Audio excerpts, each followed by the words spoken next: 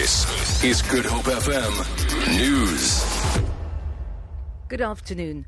Members of the PAC have started to gather in Langa on the Cape Flats to commemorate the Sharpeville massacre as part of Human Rights Day celebrations. The party has chosen Langa Township due to its historical connection to the events of 21st March 1960. Members of the party were also killed following their defiance of apartheid laws prohibiting public gathering of more than 10 persons.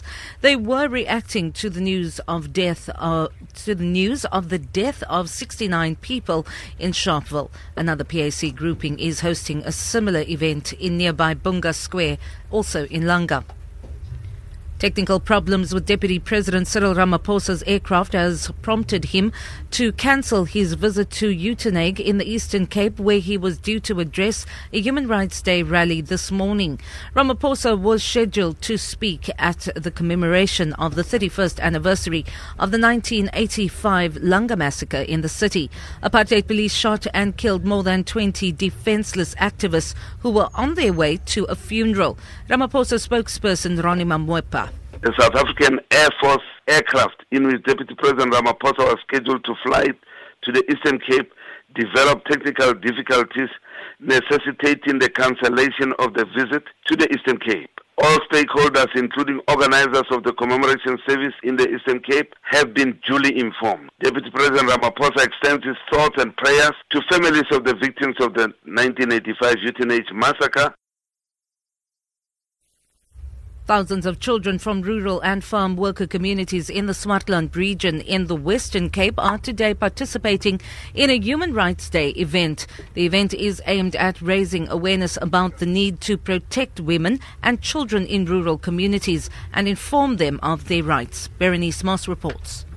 Thousands of children, men and women from 18 rural communities from 40 farms are participating in the day's festivities.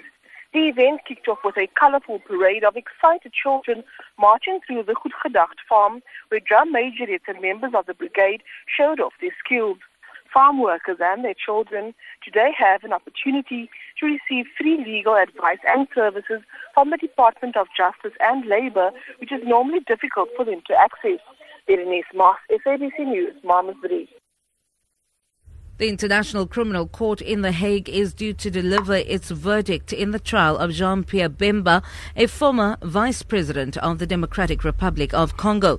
Prosecutors have accused him of war crimes and crimes against humanity for failing to halt abuses by his Congolese liberation movement forces some 13 years ago. He denies ordering rape and murder. The BBC's Anna Holligan reports.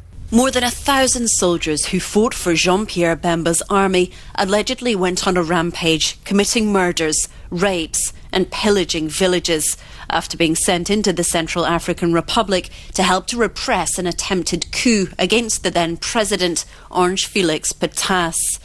This is the first ICC case to focus on sexual violence as a weapon of war.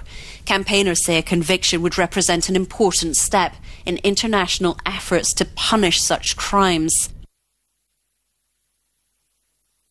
For Good Hope FM News, I'm Vanya Klitschko-Collison.